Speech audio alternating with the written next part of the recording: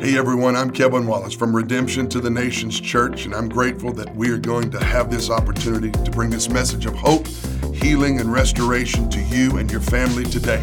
I want you to stay with me till the end. I'm going to come back and pray. Be blessed by the word of the Lord. How many love him? I said, how many love Jesus? I don't have a sermon today. I want to bring something to you that I felt like God, you have these moments when you're doing something in the natural that God has a spiritual application in mind for. And this past week, my oldest son, Jeremiah, who is 21 years old, was recently married on this past weekend. Hey, come on. And they are on their honeymoon, and we are praying for the Lord to keep them. But I was marrying him and was privileged to do his ceremony. And when I looked at him and his wife, his bride, Michelle, was standing there near him, I had some spiritual flashback and was remembering what I've been feeling in the last several months regarding the church, the people of God, the universal church of the Lord. The bridegroom is coming, and the bride must be ready. And I want to take this little passage here in Isaiah 61 just for a few moments. I felt like God wanted me to articulate even some things that you may be feeling in our church. And what is this little, it feels like there's just an open heaven, something fresh and new is happening. Worship is taking longer now, and we're taking more time in praise, and then we're not having to have so much orchestrated music. There's a lot of singing going on in the building and voices being raised, and some people love that, and some people wonder what in the world is going on. Nobody's doing my worship for me.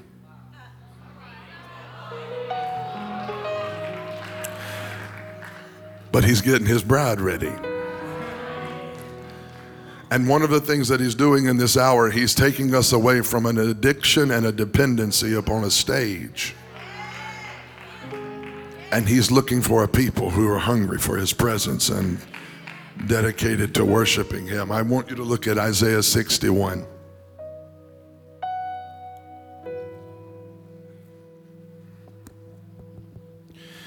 The Spirit of the Lord, verse 1, is upon me, because the Lord has anointed me to preach good tidings to the poor.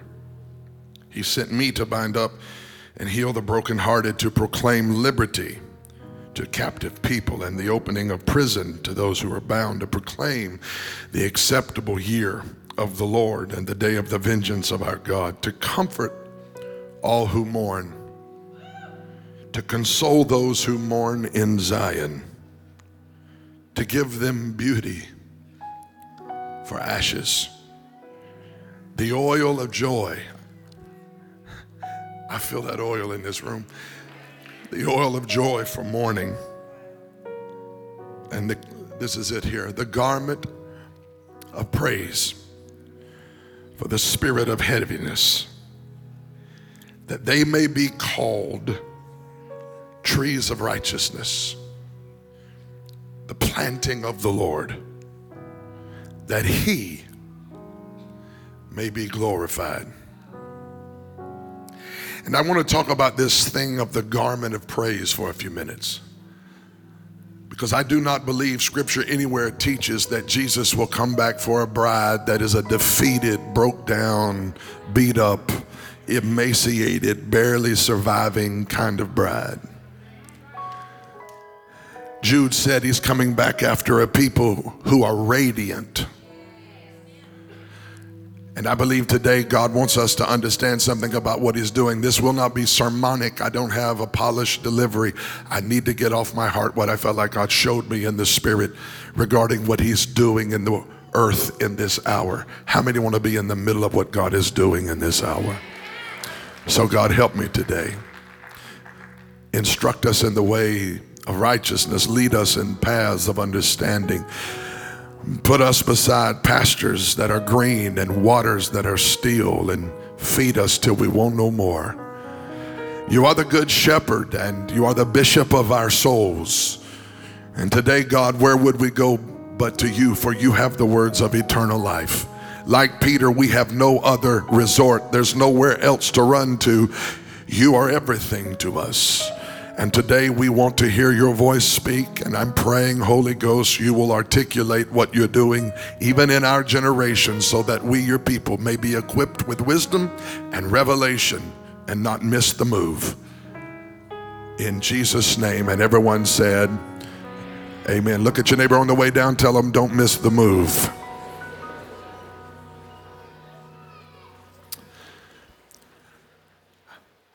As I mentioned to you on Friday night, I was in the middle of my son's wedding ceremony, and I'm looking there at my boy, and he's with his bride, and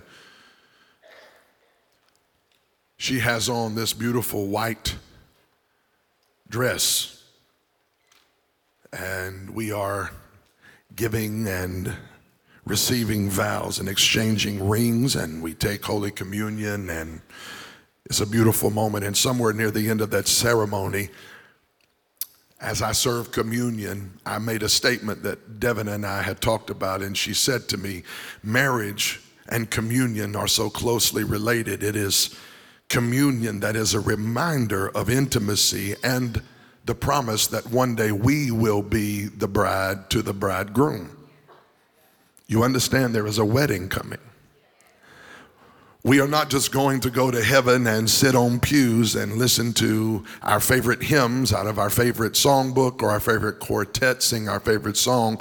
There's a wedding going to happen.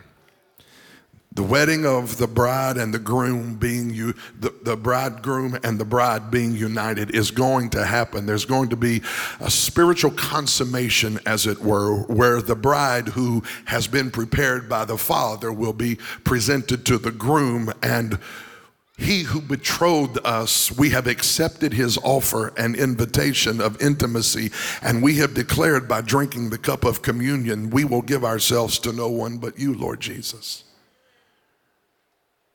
We're being stripped of idols in this moment. Idolatry in the church has run rampant, not just in our generation, but in every generation. And yet we are told from Scripture that there is a generation that would experience this sort of depth of idolatry and this sort of prevailing darkness that even those who were the elect would have a challenging time. And yet you and I find ourselves surrounded by so much evil and surrounded by so much darkness, and perhaps your soul is prone to wonder, will we make it? I want to tell you we will make it, and the secret to making it, the secret to enduring through and to the end is intimacy with Jesus. You and I will not make it. We will not survive. We will not simply exist in some existential fashion and keep our Christianity in this hour unless we really enjoy spending time in the presence of the bridegroom himself and giving our heart and our life to no one else but Jesus. He doesn't want weekend lovers. He doesn't want a date on Sunday. He doesn't want fake kisses blown to him during praise and worship on Sunday morning, and then Monday through Saturday he can't find us in the prayer closet. He can't find us as we spend time with him. This is a day we're living in where idols are being taken away and our eyes are being recast in gaze upon the one who died so that we might have eternal life. I want to say it this way. There was a church in the book of Revelation, the church at Ephesus, who had some things going for them, but they had lost one thing that was more significant and prevalent than anything that they still had. The Bible said they had lost their first love. I want you to know today that eternity will be the proper reward for those who have loved him on earth, not a surprise for those who can't believe their eyes. It's not like we're going to get to heaven and be like, yo, surprise, I didn't know him on earth, but I made it somehow. Now let me see how to praise him. Oh no, heaven will be the reward of those who have faithfully kept their heart only for him. You can't have other lovers and claim Jesus as Lord. He is Lord of all or not Lord at all. And we're living in a day and in an hour where idols are being stripped. Why? Because he's looking for a pure bride. The Bible says it like this. The old saints used to preach it, but it's in the Bible. A bride without spot, wrinkle, or blemish. if you had a garment, a wedding garment, and you were getting married and you found spots and wrinkles and blemishes on that wedding garment, it would make you unfit. That's what he was talking about. It was about someone who thought, I'm on my way to be married, but my garment that I'm in is unfit for the wedding itself. I want to tell you that God is very interested in what kind of spiritual clothes you got on. God is very interested in what you wear and demonstrate. We got some bougie people in this church. How many know we got some people who understand fashion? We got, look, y'all getting all nervous. We got people who understand what it is to be in fashion. You like all this. What you wear when you go to an interview. How many know it matters? What you wear when you go to work. How many know it matters? What you wear when you go on your first date. How many know it matters? What you wear when you get married. How many know it matters? Well, what you wear in the spirit matters. And I think sometimes we think God is just sympathetic and willing to overlook what we bring in or what we live in Monday through Sunday, and God doesn't really care. We're more focused on our building our career, more focused on our life. But I want you to understand God cares about what you're wearing. He cares about what I'm wearing. He cares what kind of spiritual clothing that we have on. And there's something in here in Isaiah that starts talking about garments, and I could not get away from this as I looked at Jeremiah and Michelle and I watched them get married this past Friday night. I looked at them and I thought, she's fit for this moment. She's ready for the groom to take her and make her the bride. Everyone in the building knew who the bride was. Everyone in the building knew who the bride was. There was no question who was getting married. And my concern for us in this day and time is that we got people who believe that they're the bride, but they don't know what kind of clothing they got on in the spirit. And I'm telling you right now that God he's very, very intentional about presenting a bride to his son, the groom, that is ready for betrothal, that is ready for intimacy, that is ready for eternity. So look at somebody, tell them we need to change some clothes. We need to change some clothes. And I'm thankful today to report to you that when it comes time to articulate what kind of clothing that we are to wear, what kind of clothing should the bride have on, what kind of apparel should she be dressed in, the Bible doesn't leave any question about it. The Bible begins to tell us exactly what kind of garment the king is ready for and worthy of. And he says here in Isaiah 61 verse 3, he says, the Lord is upon me. The Spirit of the Lord is upon me. And he goes through a number of things that he was anointed to do. Don't miss this. He's anointed to preach recovery of sight to the blind. He was anointed, who was Jesus, to bring freedom for the captive. He was anointed to give the oil of joy for those who sit in ashes of mourning. And then we get to this thing that he is anointed to give them the garment of praise for the spirit of heaviness. I need to preach today that a spirit of heaviness has attempted to attack the people of God, and that many have assumed this garment of heaviness, this spirit of heaviness, as it were, as if we're going to just live in heaviness all of our life, and one day somehow barely make it to heaven with our lip dragging the ground and talking about how hard it was. And when I get to heaven, I'm going to ask God why I had to go through all that. I'm telling you right now that the groom doesn't want a bride that questions his love or questions his faithfulness or questions his goodness. You got to be able to walk through some stuff that hell tried to kill you with and come out on the other side of it and say, I still love Jesus, and he's still the best thing that ever happened to me. And yes, I want some good stuff to happen in my life, and yes, I'm expecting the best is yet to come. But while I'm walking through this valley, I'm still betrothed to a king, and no matter what hell throws out against me, I've made up my mind that even though I walk through the valley of the shadow of death, I will fear no evil, for my husband is with me and he'll never leave me or forsake me. And the Bible teaches us that this garment of praise was given so that people not just have a better feeling, but there would be something identifiably different about them. And I want to tell you right now, you cannot put on a garment of praise and still look like you got on a spirit of heaviness. I've been looking through this word of God for the last several weeks trying to find a place in the Bible that puts a limit on extravagant praise. I preached this in Cleveland this morning, and folk guys, oh, listen, and it happened in Chattanooga too. Whenever you start talking about radical praise, religious people go crazy.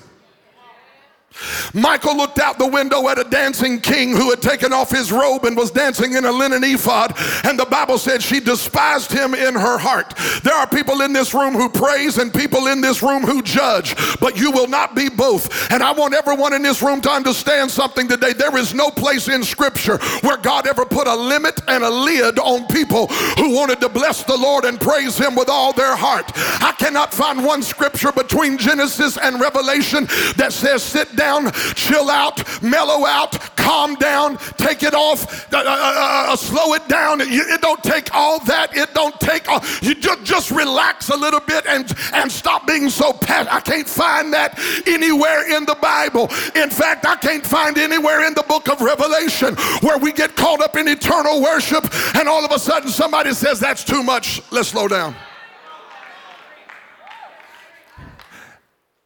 And what I feel like God showed me this past week as I was thinking about the bride preparing for the groom, God began to show me that what's happening in the earth is preparation for this eternal order of worship. I'm going to make an announcement here. We've screwed up the idea of praise and worship.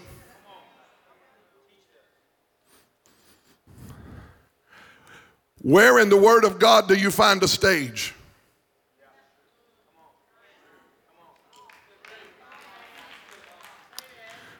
I thought the choir was back there to help me, but I have no help from the choir. I'm not against having a stage. The problem is the stage has become the object.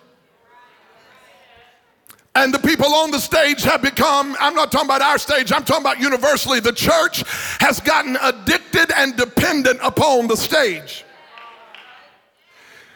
And when we look into eternal worship and divine worship in Revelation, we don't see this model of worship happening that we see so prevalently in the church. And I don't know if you've caught it or not in the last month and a half. Here on this campus, there's been a shift even in our praise.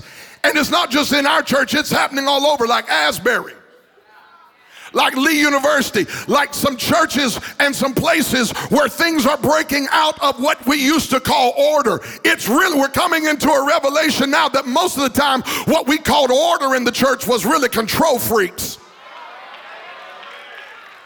And we got nervous preachers that thinks things are gonna get out of hand, and oh no, we're gonna have some wildfire. Jack, let me tell you something. We've had no fire for so long. I'll take some wildfire and I'll pastor wildfire.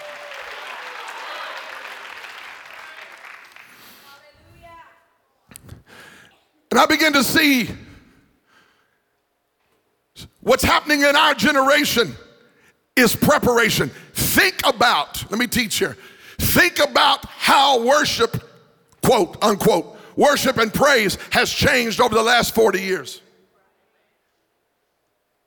Even in my 43 years of living when I was a boy, and what I see in worship now is very different.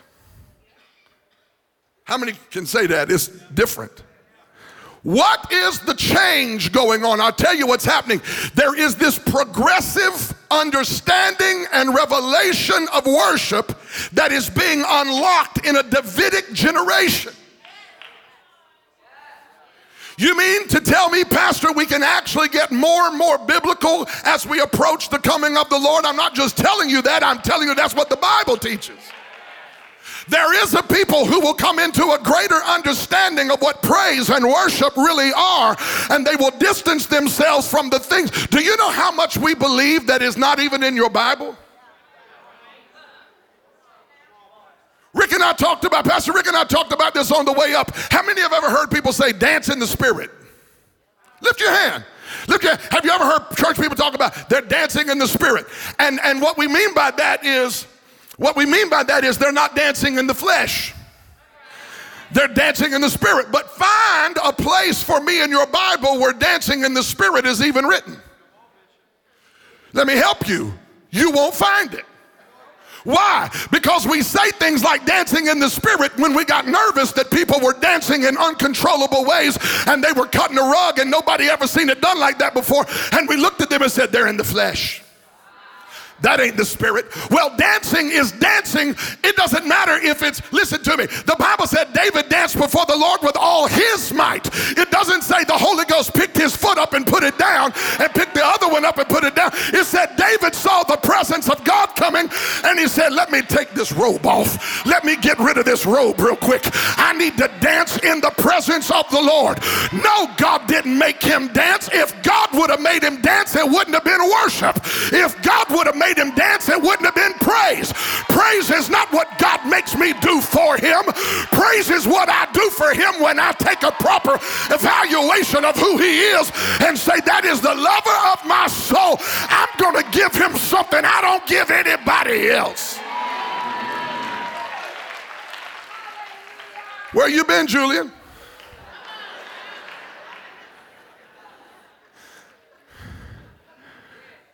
There's a war going on over the garment the church will wear. There are only two options. One leads to heaviness and one leads to breakthrough. One leads to depression and one leads to victory. I feel like preaching here. One leads to miracles and one leads to defeat. I'm telling you today, we're getting ready to meet the bridegroom, and the bride is not going to cross the finish line talking about how hard it's been with her lip dragging the ground. The bride is going to cross the finish line with a garment on, and all of heaven is going to say, that is the bride. They went through hell, but they kept their hallelujah. They went through a mess, but they kept their hands lifted. They didn't wait on a feeling. They entered his gates with thanksgiving, and they came into his courts with praise.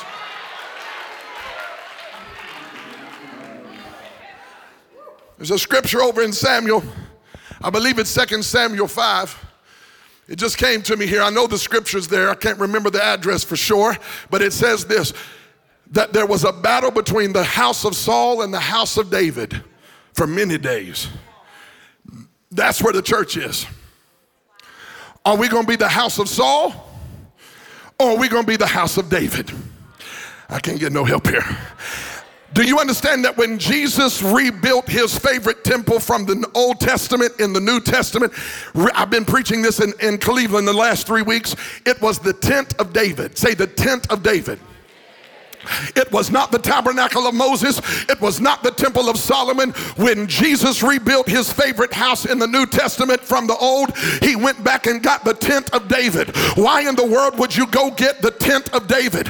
Moses' tabernacle was much more majestic. Solomon's temple was much more grandiose. But when God got ready to rebuild his favorite place from the Old Testament in the New Testament, he didn't get Moses' tabernacle that was full of death and sacrifice and very solemn faces and blood everywhere and nastiness everywhere. Oh no, when he went and rebuilt it, it wasn't Solomon's temple that was decked out in gold and silver and was majestic for the eye to see. Oh no, when he went and he rebuilt his favorite house that was in the Old Testament and he built it up in the New Testament, he went back to a prophet named Amos 900 years before Acts 15, who said there will come a day when the tent of David is rebuilt and God is going to draw people from every walk of life, every nation, every tribe, every tongue.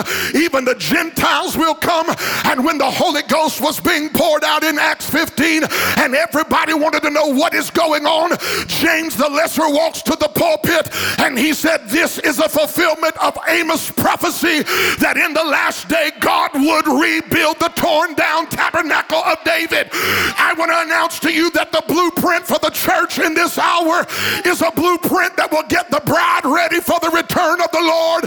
And that blueprint is not a dead stoic church with a bunch of mummies and wooden Indians looking at each other sitting there wondering who's going to break the ice. The ice has already been broken. The lid has already been tore off. Put on a garment of praise, for a spirit of heaviness.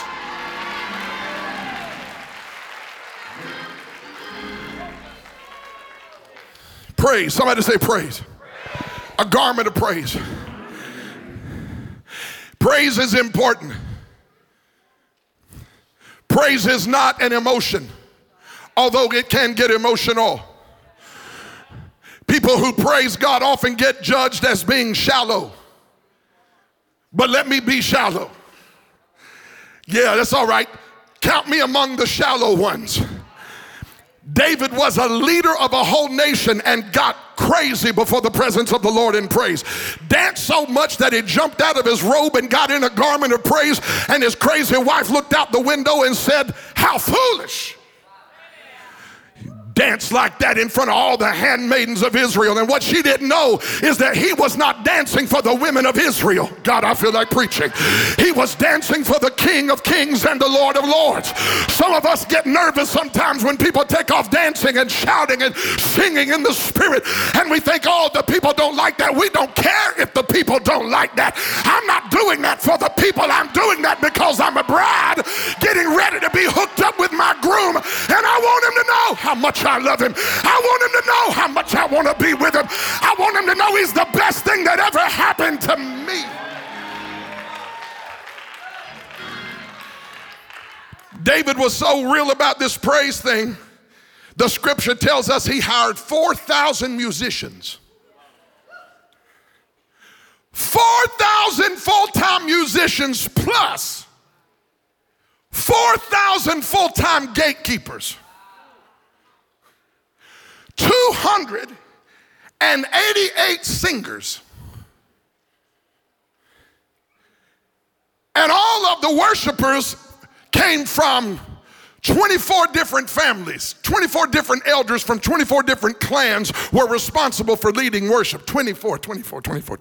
I thought I read in Revelation that 24 elders, I feel like teaching here, cast their crowns and fell down with the beast, and they worshiped and gave glory to the Lamb who was upon the throne. What are you telling me? I'm telling you that what John the Revelator showed us in Revelation 4, 5, and 6, David had already looked into this thing, and this Davidic worship that is birthed in the Old Covenant is really a model and a paradigm that comes from a divine eternal worship order that is already happening in heaven.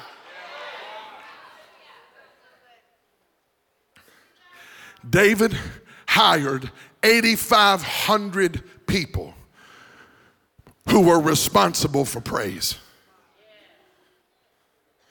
If he paid them all $30,000 a year, he spent $255 million a year out of his own pocket. If he did that for 33 years, he spent $8.4 billion. $8.4 billion invested on the sound of worship surrounding the Ark of the Covenant. Whew. Well, why do we sing? Why do we do this, all this stuff and whatever? He's getting us ready. I'm going to blow your mind. I'm already closing here, but heaven ain't going to look like this. I don't even know that there'll be pews. In fact, that's why we call them pews. If you sit there long enough, it gets stinky.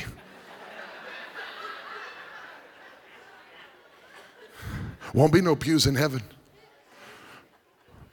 Won't be no song requests. Can we sing nope, can't sing your favorite song. Can you tell them to sit down? Nope, because you don't know what they came through to get to the throne.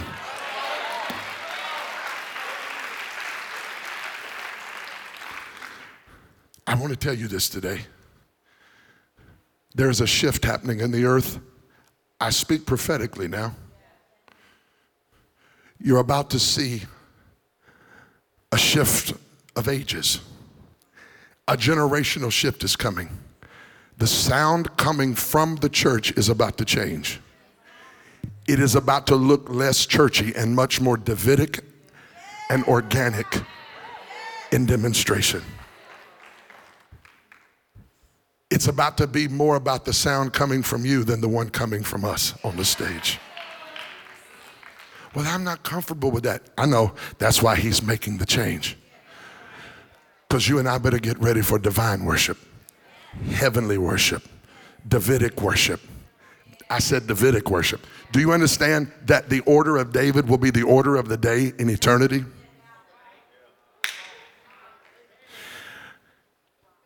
There's a reason why Jesus rebuilt the temple of David in Acts 15. It's his favorite kind of house.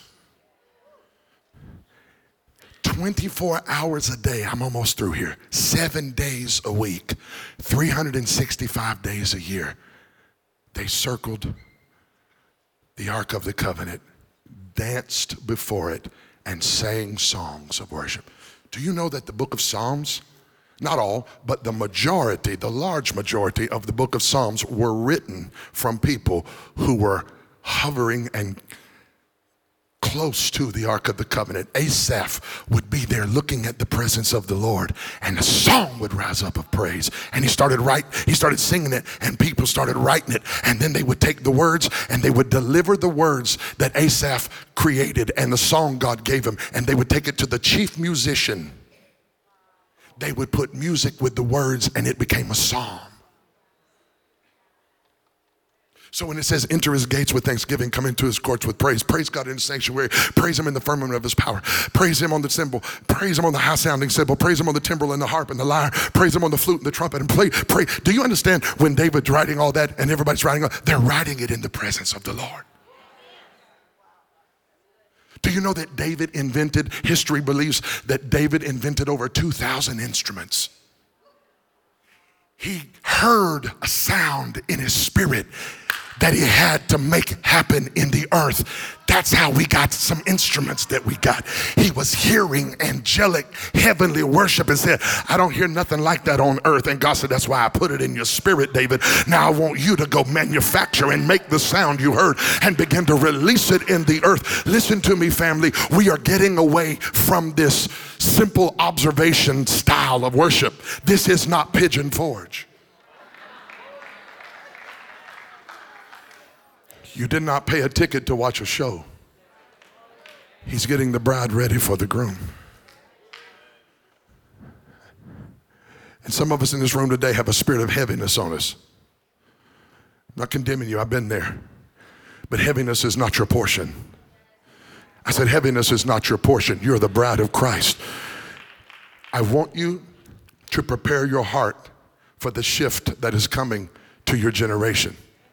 And let me tell you this, if you think for one moment, well, I'm going to go to another place where it's not so wild.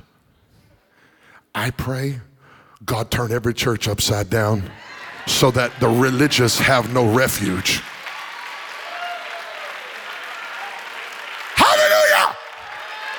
I pray every church you go to looking for some dead, quiet thing turns into an explosion and an eruption of glory and worship and praise and hallelujahs and hands lifted and tears flowing. I pray it turns into Tehillah praise, where you begin to sing songs that were not on a screen and you begin to dance before the Lord and he don't even have to move your feet. You just decided he's the king and he's worthy, and I'm going to give him my best.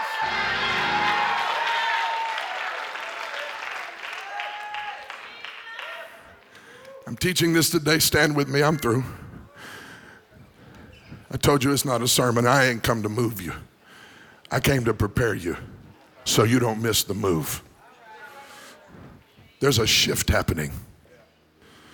The spirit of heaviness is coming off of the church. Not just our church, but churches. The fear of man will keep you bound. Some of us are more afraid what our neighbor thinks about us or the person behind us thinks about us. You know, if I lift my hands, they're going to think I'm funny. They already talk about you.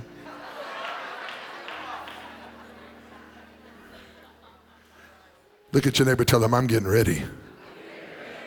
I'm getting married. I'm getting married. Tell them I'm getting married.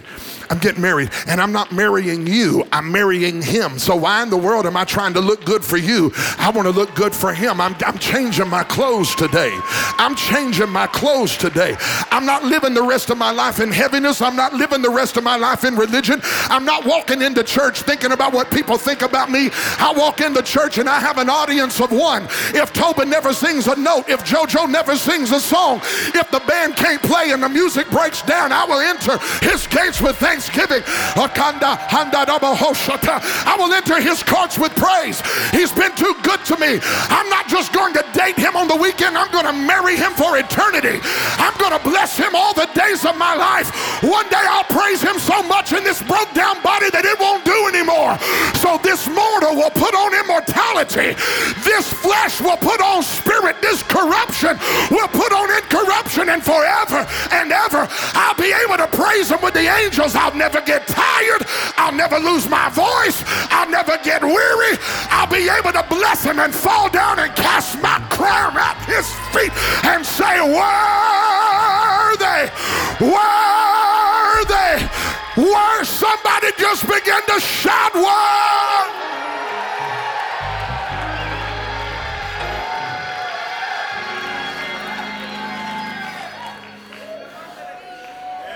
Worthy, holy, Kantarabandiashaya.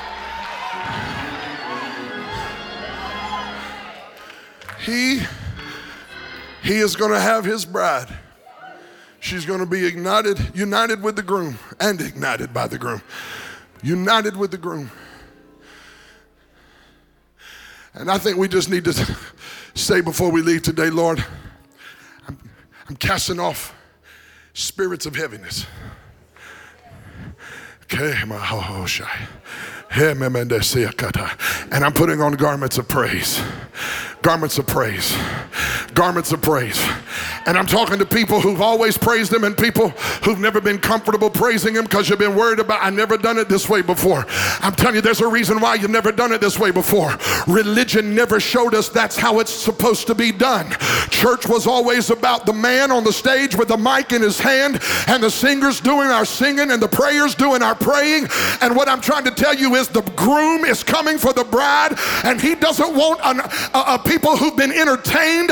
He wants a people who've been redeemed, and they're not afraid to say what he's done for them. So I want to go ahead and tell you, it might mean Sunday's a little longer. Might mean we don't get to preach until afternoon. May mean we don't get to preaching. I just want the King to be known and worshiped, and the people prepared for the groom. Lift your hands right now. Let me just pray for you. I want to pray for this house. Help us make transitions. Lord, we don't like change. We resist it. We get nervous about it. But you are sending a spirit of wisdom and revelation to our generation that is in keeping with your word. You are uncovering what you have longed for your bride to be.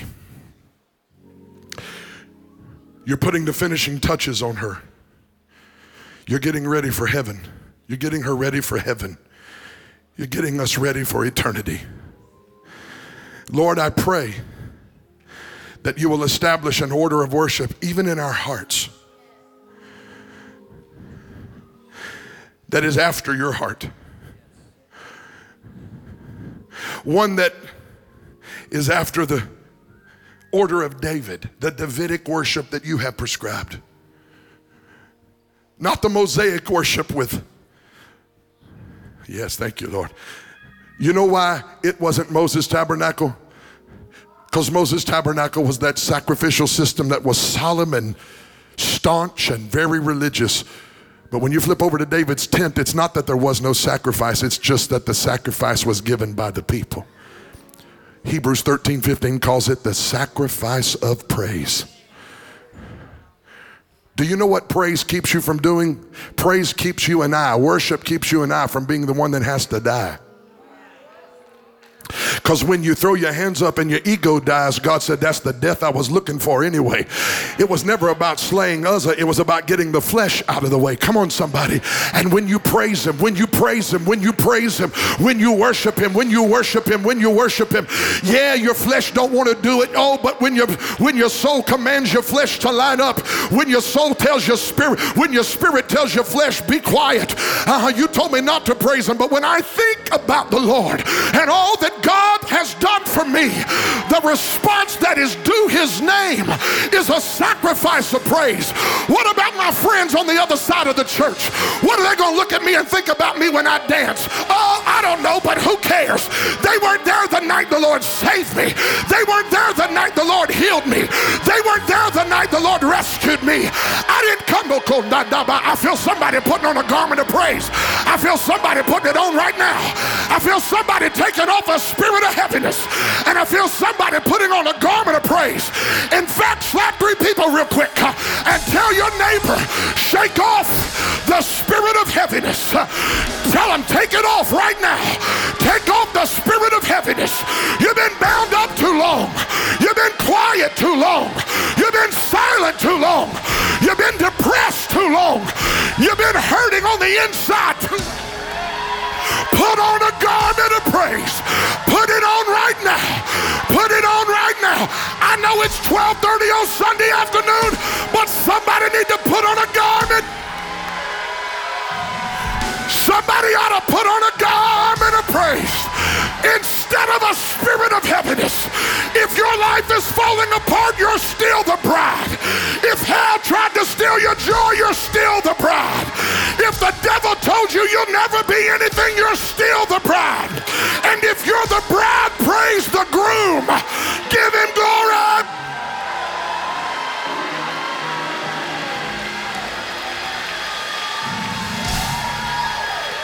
Look at your neighbor, tell him no more heaviness. No more heaviness. You're the bride of Christ. You're not the bride of heaviness. You're not married to a spirit of depression. We're going to spend eternity with the King of Glory. We're going to circle the throne and cry holy. Somebody do it right now and give him glory. Yes. Yes. Yes! Yes! Praise him like you've been wanting to praise him. Praise him like you feel like praising him. Praise him like you know he's worthy of the praise. Praise! Let everything that has breath.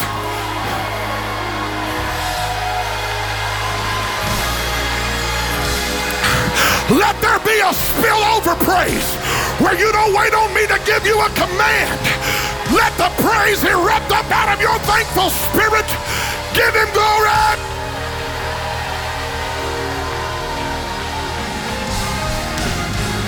Hallelujah. I need some people on the back row, people on the front row, and everybody in the middle to shift an atmosphere and give God your best.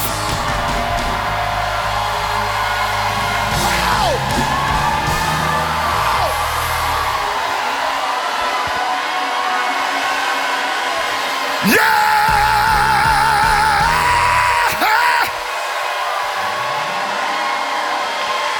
Put on a garment of praise. Put on a garment of praise. Put on a garment of praise. You are the bride of Christ. Put on a garment of...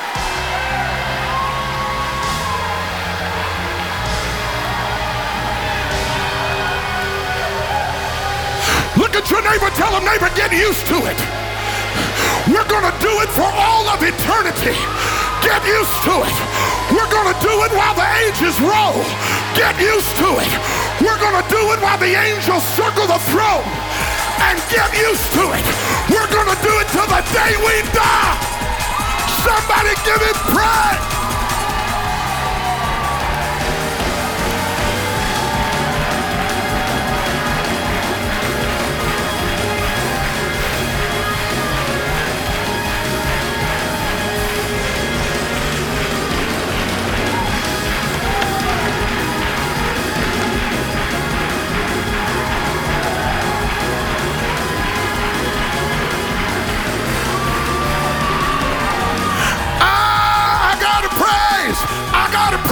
And I gotta let it out.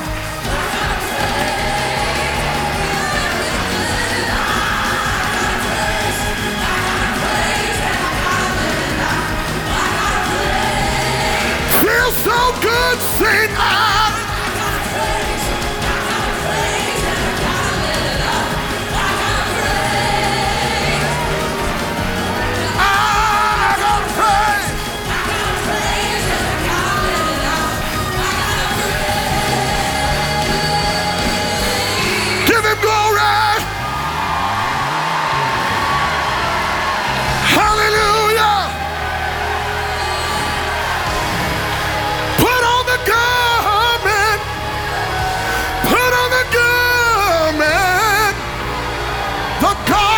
praise.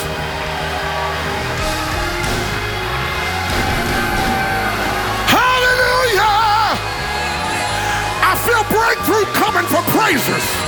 I feel a shift happening for praisers.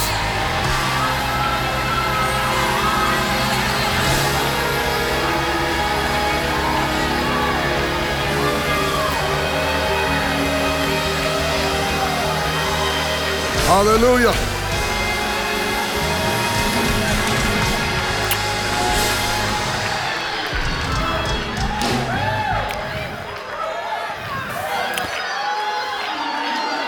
Hallelujah. I want to reiterate before I close. God did not make David dance. And God will not make me praise. And God will not make you praise. But he will accept your praise as a pleasing sacrifice. We don't kill animals anymore in the church. We kill the flesh.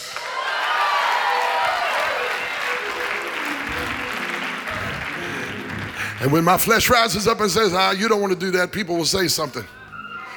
I always err on the side of excess praise.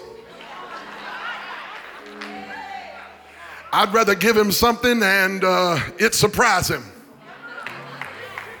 than to keep and hold my peace while the rocks cry out in my place.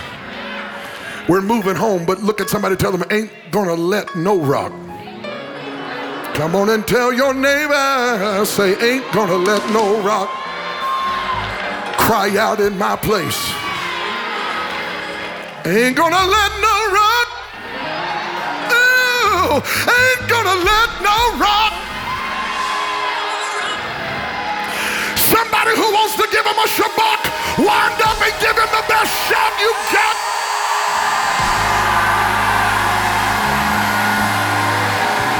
Oh, ain't gonna let no rock. Ain't gonna let no rock.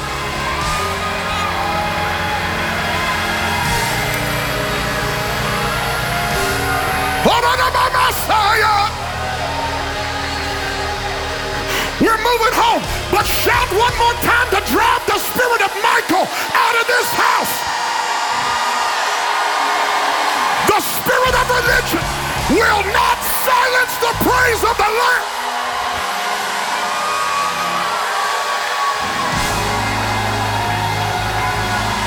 When Michael criticized David for dancing, the Bible said David looked at her and he said, woman, I will become more undignified than this. Look at your neighbor, tell your neighbor, say, neighbor, he's been too good to me.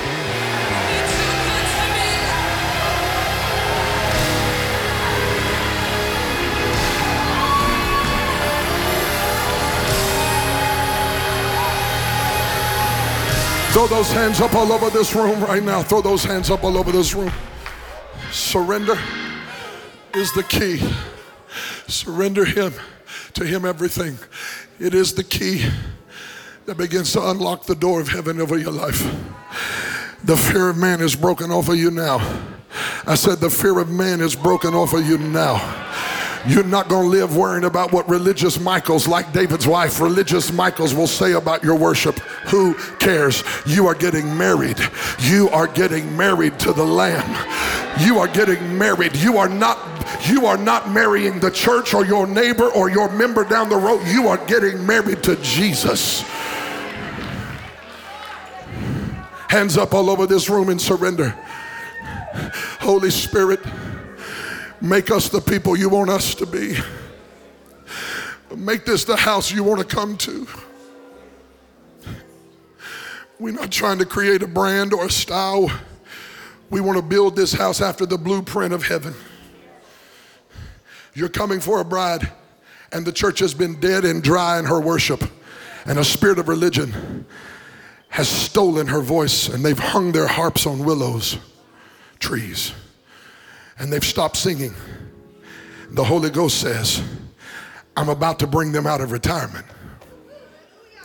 And they're going to get their harp off the willow tree, and they're going to begin to make sounds of worship again. Worship. Worship him. You're going to be free again. You're going to be free again to sing out loud, even if it's off key, because the audience is not your neighbor looking at you funny. The audience is the king. The stage will no longer become the object of your gaze and affection. It will be the king and the throne. Have your way, God. Malebin seya kandoshate. Eprebarakansata katasa prianda la rabokosia. Bedeka sapon bandele boboroshe bamari fababarasta boke mande dele bobondesh brisketete brengete calabraboncie. Brashatara babadoko sandarana brasatai. For there is a sound, says the Spirit of the Lord, of the angels crossing the top of mulberry trees. This is the hour to advance, says the Spirit of grace, for there is a sound coming in the earth. And I say to the church that the angelic forces will move with you as you move with this sound. And as you worship and as you praise, you will find yourself on the battlefield in victorious moments. And you will know that it is the Lord who has given you the victory. For the size of the army coming against you, says the Lord, is great, but my spirit is greater.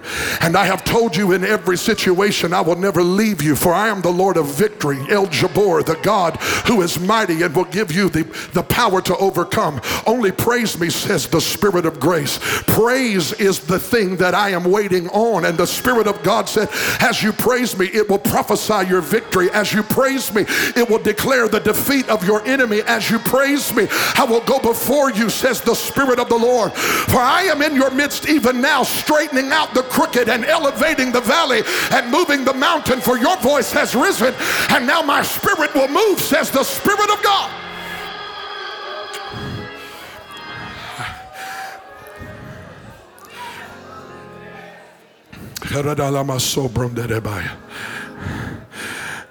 And the Lord says, I'm going to make an adjustment in the sound of worship and the content of the singing. For the words will now bring me glory, says the Lord. And the Lord says, even the songs and the lyrics will become less about men and more about me, says the Spirit of God. For the Spirit of the Lord said, I am your hope. There is no hope in humanity, but the hope that you need is in me, says the Spirit of grace. And God said, I'm going to begin to touch the hearts of psalmists who will begin to write about my greatness and not just your failure. The Spirit of the Lord said, there is no glory in your failure. Do not magnify your own story, but magnify me, and I will send my glory, and my glory will be greater than your story, and people will see my glory resting upon my people. For I am the Lord, and beside me there is no other. There's a shift coming to the worship. There's a shift coming to the content of the worship. And the Lord says it's about to become more and more about me, and you're about to become more and more victorious as a result of it, says the Spirit of God. Jesus, I worship you. Jesus, I worship you. Hallelujah.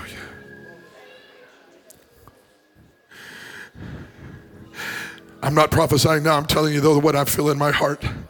I think we've had enough singing from people who wanted us to know about them. I want to know about him. And there's about to be a shift in the content. And I'm talking about universally. I'm not saying we need this adjustment. I'm telling you, in the body of Christ, we need an adjustment in our content of what we're singing. Our songs have become so self-oriented. Some songs don't even talk about Jesus anymore. It's about to shift. It's about to shift. He's the only hope we have. And I'm going to tell you the last thing. I'm going to be through, and I'm going to say this. This thing of you singing songs not on a screen is about to become normal.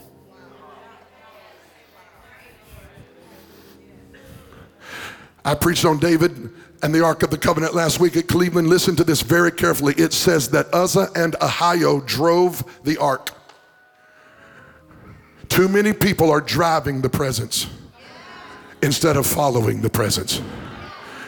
I am not called to drive. I'm called to invite, and you and I have to make a decision to go where God is taking us. One more time, lift your hands. I know the hour is late, but you have stayed because you're going to get married to the groom. Holy Spirit, we give you our hearts and minds and lives. I decree and declare over this place, it will be a place full of angelic hosts, because it will be a place full of praise, glory, and worship. 24 hours a day, 7 days a week, 365 days a year, David made sure the presence of God, that ark underneath that tent, was surrounded with praise and worship. We will never come into this place and just passively allow our flesh to command us to sit down and wait on something to be through. We will worship to the very last note is played. We will sing songs that don't fit on screens. We will draw near to the God of our salvation, and we will give him the glory due his name. If you're with me, throw your hands up and seal it right now. Just seal it with worship. Seal this moment with worship. Seal this declaration today with worship. Come on. Holy, holy, holy. Holy, holy, holy. I ain't never done church like this before. It's a new day. It's a new day. If you'll let him, he'll train you. He's training you. He's training me.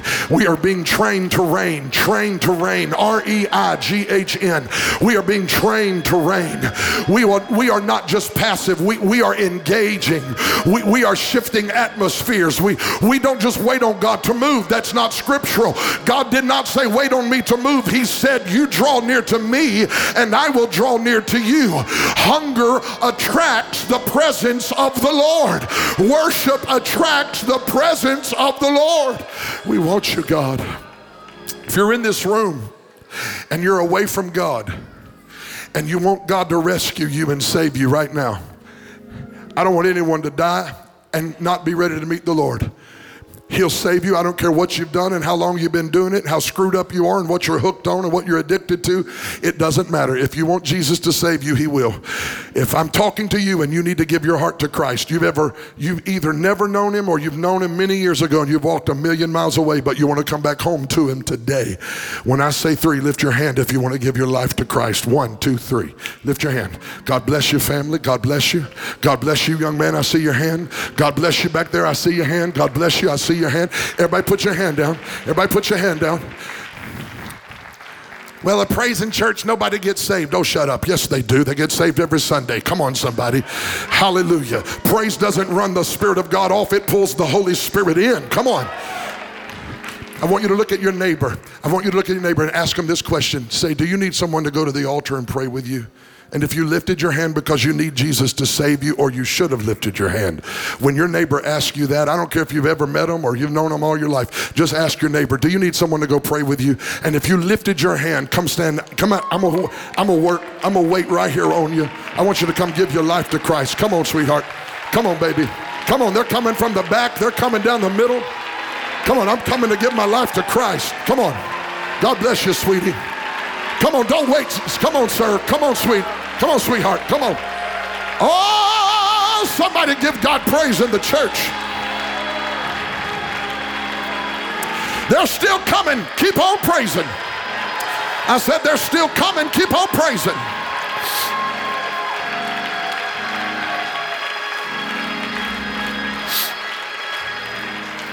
They're still coming. Keep on praising. Ha.